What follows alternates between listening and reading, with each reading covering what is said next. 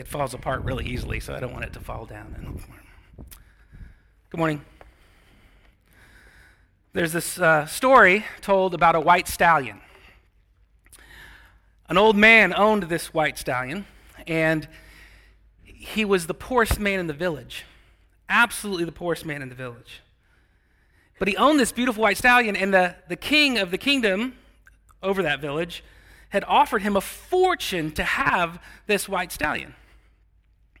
After a terribly harsh winter where his family almost died, the townspeople came to him and said, "This is ridiculous. You should sell this thing. You can hardly afford to feed your family. Sell it and you'll be rich. If you don't, you're a fool." And he said, "It's too early to tell." A few weeks later, the man woke up and the white stallion had left. It had run away. And the townspeople came to him and said, "See, if you just sold your horse, now you have nothing. You're such a fool." "It's too early to tell," said the old man. 2 weeks after that, the white stallion returned along with 11 other white stallions. "Old man," the townspeople said, "we were the fools. Now you can sell a stallion or all 11 or 12 of them. You are so smart." "It's too early to tell," said the old man. The following week, the old man's son, his only son, was breaking one of the horses in and fell off and broke both of his legs. And the townspeople came to him and said, "Old man, if you had just sold all the stallions, you would be rich, and this would not have happened to your son. You're a fool." "It's too early to tell," said the old man. The next month, war broke out with the neighboring village, and all the healthy sons had to go to war.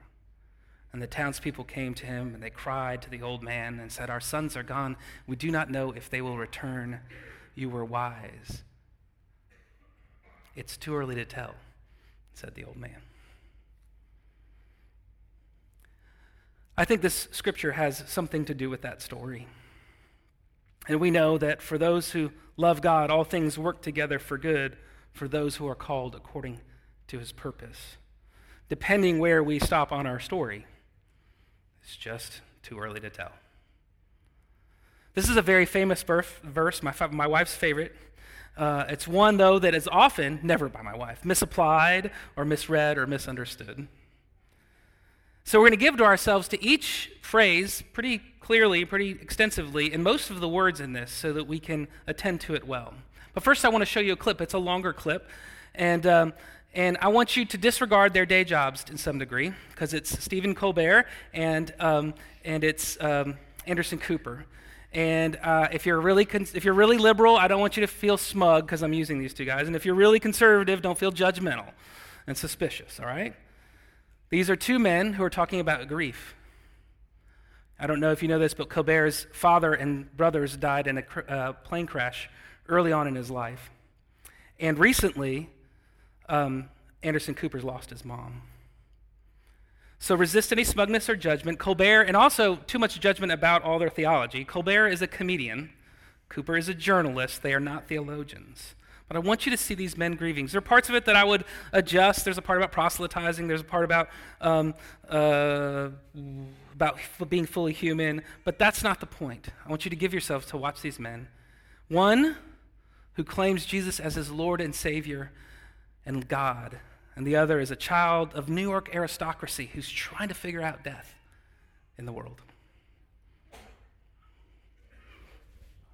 You told an interviewer that you had learned, your words, 12 of the things that I most wish had not happened.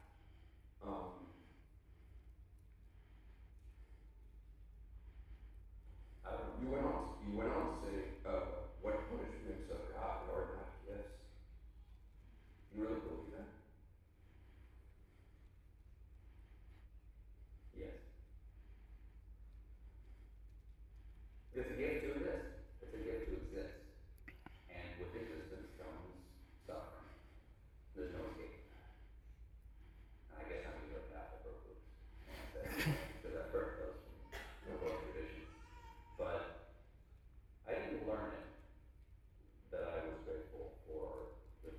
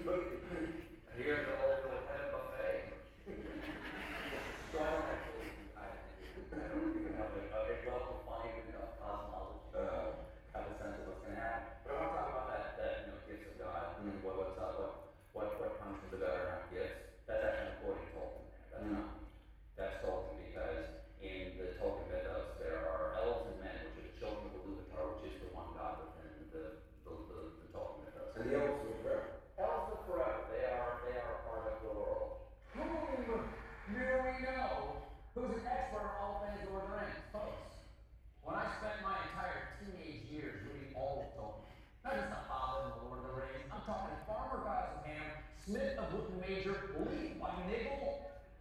I knew I was preparing myself for something important. Why else would I ignore all my classwork, abandon sports, and achieve a paleness I have yet to shake off? That's good. That's good. I figured the comedic break was important. Did you notice, though, how seriously when he said, God does it too, how uncomfortable that moment was and how it had to go to the joke? And then he went back. R.C. Sproul, who's kind of a Presbyterian pope for about 25 years, says this is one of the most comforting texts in all of Scripture. It assures the believer that all tragedies are ultimately blessings. So Tolkien and Sproul agree here. So let's go through, starting first with the knowing. We know. I love this little phrase because there are just so many things that we don't know. Even God himself is only by his mercy revealing something of himself still keeps things hidden. We don't know God other than in his kindness to reveal it. He will be mysteriously in being known forever. Don't you remember last week where Paul says that we don't even know how to pray, right? That we don't even groan prayers right, like we don't even groan well. And that we need the Spirit to come in this beautifully humble and mysterious way, that the Spirit comes alongside us and groans prayers and prays them out right, translating them in his love. But this is something we can know, and that we do know. We can rest our weary heads. We can flop down on this bed of truth that God was working things for good. Now, the Stoic philosophers of the day believed that everything would work out for good or for the best. So this would not have been a foreign thought in Rome, especially when as we've talked about earlier, there was a good chunk of the converts of Rome that were part of the Stoic philosophers' rank. The Stoic believed that from God's vantage point, everything would work out together for good for God. In fact, the universe ends with just God and no one else in the Stoic philosophy. So Paul's doing something a little bit different here. He is less universalizing it in one sense. He's putting some limits on it, but then he's adding people into the mix as well. And that's where we go to the knowers. The verse doesn't say all things work together for good for everyone. It just doesn't. There are limits to it, and he uses a strange phrase for Paul here. He says, we know that those who love God, and if you translated it most woodenly, it would be literally the God lovers. Paul applies this truth, this knowledge, to people who love God and are called according to his purposes. Those are the caveats he gives. Now, God lovers is simply shorthand for a way of describing people who have come to Jesus, who have bent the knee to him as Lord and collapsed upon him for the forgiveness of our sin and pardon for our rebellion, who've submitted to the reign of grace, we're talking Romans language here, the reign of grace and love, and repented, again, Romans language here, from the allegiance of sin and evil that we have converted and kept, or covered and kept. And yet it's an odd and intimate term for Paul to use, because he usually talks about God loving us, not about us loving God. That's his normal way of doing it.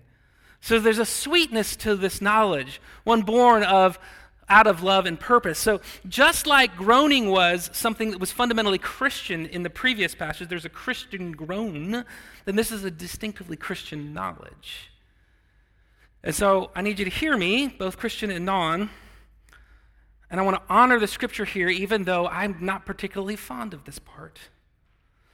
Whatever follows from this verse, about things working together for good, whatever follows about purpose, or even knowledge about God working in the world, it is not a universal principle.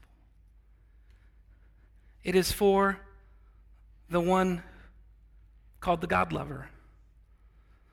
There is no promise for those who do not. All the hope in this verse is nullified by rejecting the reign of the love and the reign, love, and work of Messiah. So if one wants to reign over themselves, there is no good news here. But for the one who will have Jesus' reign of mercy and grace, there is only hope for you here. Now here is the trick. There is such a beauty to the reign of Jesus that it's retroactive. It undoes, which would have not necessarily been good, and makes it good. It's the eternal God is probably illegal, but he backdates his checks. When you come to him. And so the promises don't just take care of the future, they take care of the back as well. And so both for the Christian and the non-Christian, our solution is the same collapse upon the glorious, gracious reign of Jesus, the one who forgives our sins and frees us to live truly. You may look at it this way. This is not a promise for everyone, but it is a promise for anyone who will bend their knee to Jesus. So, what is the promise for? It's for anybody who'd bend the knee to Jesus, that we would know that all things work together. The beauty of that quote that Colbert shares from Tolkien, what punishments of God are not gifts? Now, it's poetic language for sure, and it should make you a little uncomfortable, as good poetry does. And you could probably get something more precise there if you put punishment quotes or something like that. But I find that actually the poetry of suffering is somehow more precise by not being precise, that it gets your heart in a different way. I think Ruth and Naomi would agree. I know the prophet Hosea would. Come, let us return to the Lord, for he has torn us, that he may heal us. He has struck us down, and he will bind us up. That's poetic, tough language, but it's to evoke in something really beautiful and right. The tearing of God, even in Christ, is for our healing. And I think our sister Esther would agree about such a thing.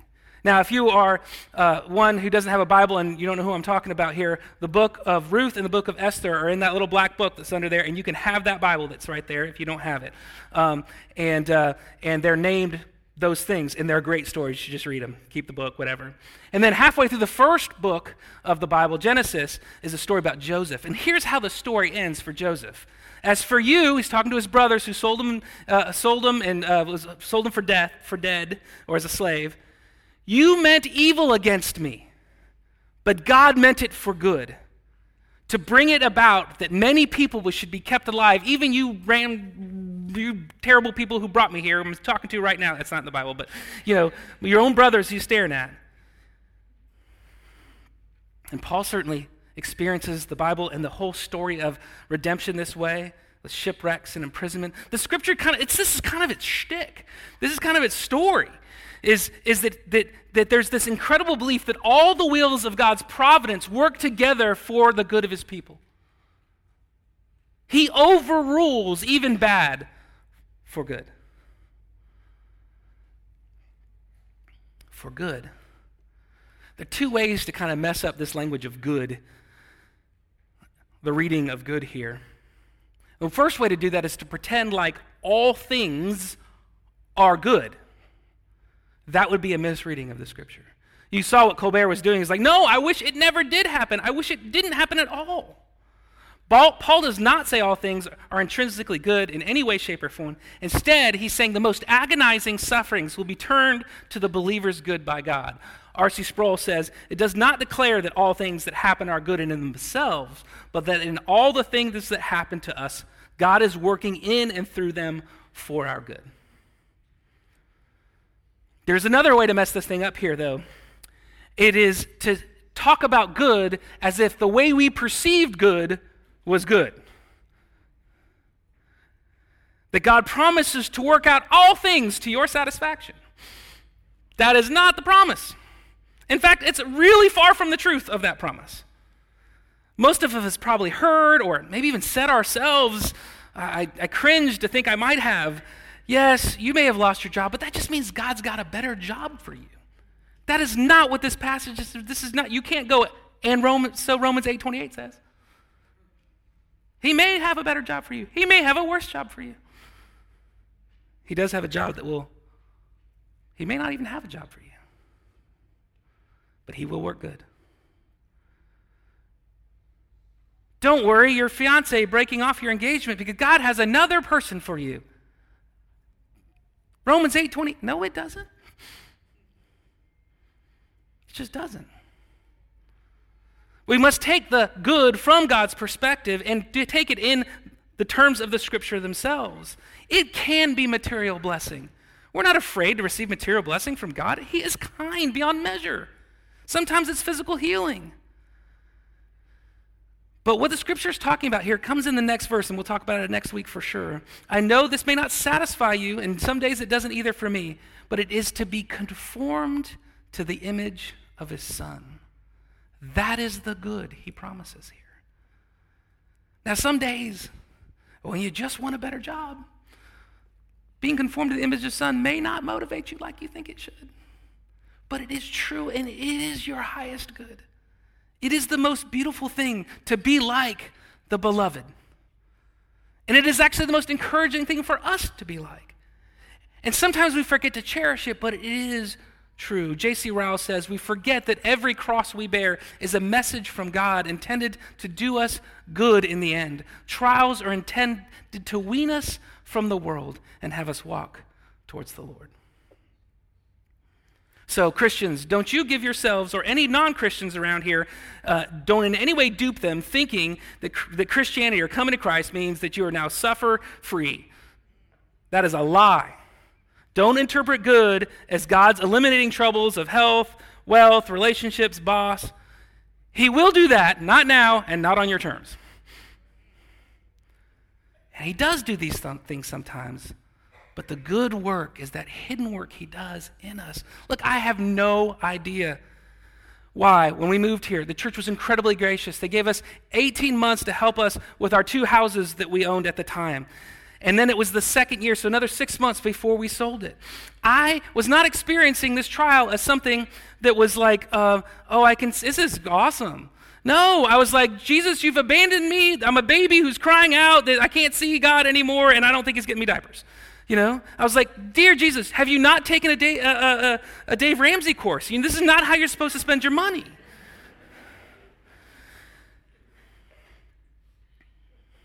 But he doesn't promise that it'll be easy.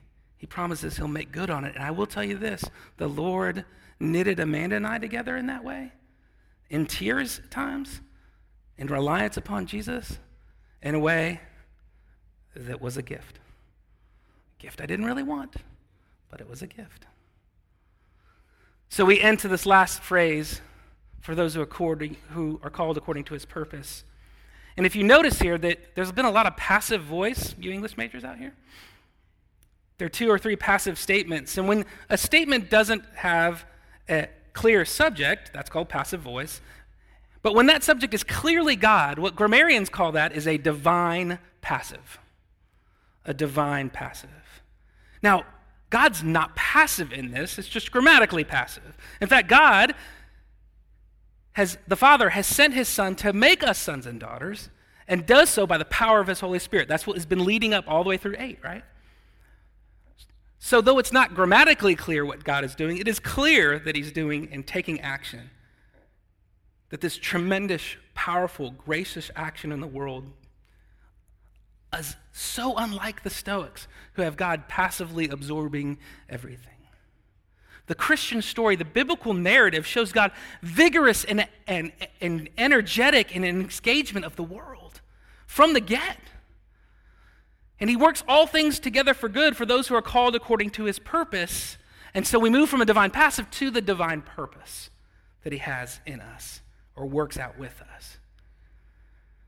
Now please hear me. Because God has a purpose doesn't mean you get an explanation. Sometimes when bad things happen, we do this little hand move that says, well, God has his reasons. Or there's a reason for everything. Or everything works out for the best.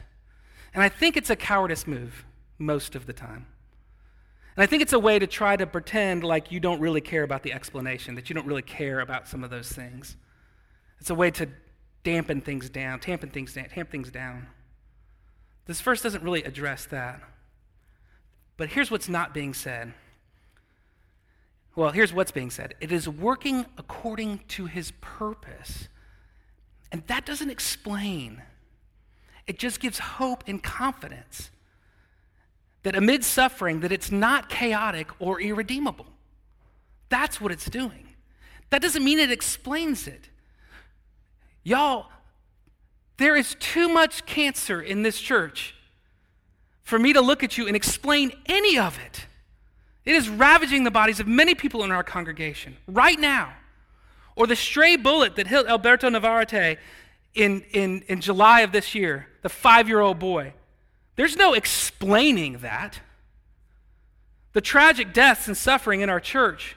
No, but there is a promise that God, because all of those people have called on the name of the Lord, that there will be purpose in it and it will be made right. It will be made good. God promises to bring about good for his people amid these horrible situations. And that is where we take the great comfort in. Not because we've figured out or explained it in our own heads. Purpose is not explanation. Don't come to Jesus thinking you are owed an explanation, but run to him knowing that you are given his assurance of his power and his purpose to accomplish. Y'all, explanation looks at the isolated events. Purpose looks at the arc of God's transforming grace. Explanation is fixated on the alleviation of pain and circumstances. Purpose looks at the inbreaking of the kingdom of light of God and is looking for its life anywhere. Explanation hangs on the event and just waits for it to be done. Purpose hangs on the goodness of God who is at work in all of it. And there is, because God uses sin so amazingly well, there is purpose in every nook and cranny of your life. When you understand the scriptures, as we were kind of running through a couple passages earlier, it feels like the whole Bible is proof of this verse. That from the forbidden fruit to the second coming, God has been actively making good out of bad, actively achieving his purposes in us, despite all hell breaking loose in the world and in our hearts. It just seems kind of like how he does things. He uses these kinds of things to do good for his purpose. What's the greatest injustice in the world? What was the greatest injustice in the world? The trial, torture, shaming, and death of the only innocent human being that ever existed. That was the greatest injustice in the world. And not only was he just the greatest human being ever, he was the very creator of the people who were destroying him. That our rage and rebellion and sin would lash him literally and hammer metal into his wrists and feet. That is the worst thing of all things that ever has happened. But God, by his power, raised his beloved Son, and in so doing, flipped the script on the evil that was going on and destroyed evil itself. The greatest tragedy in the world became the world's greatest act of love because of the power of God to be able to achieve his purposes. The greatest wrong became the thing that makes his people right. God doesn't just use sin sinlessly, he actually uses perfectly and purposefully.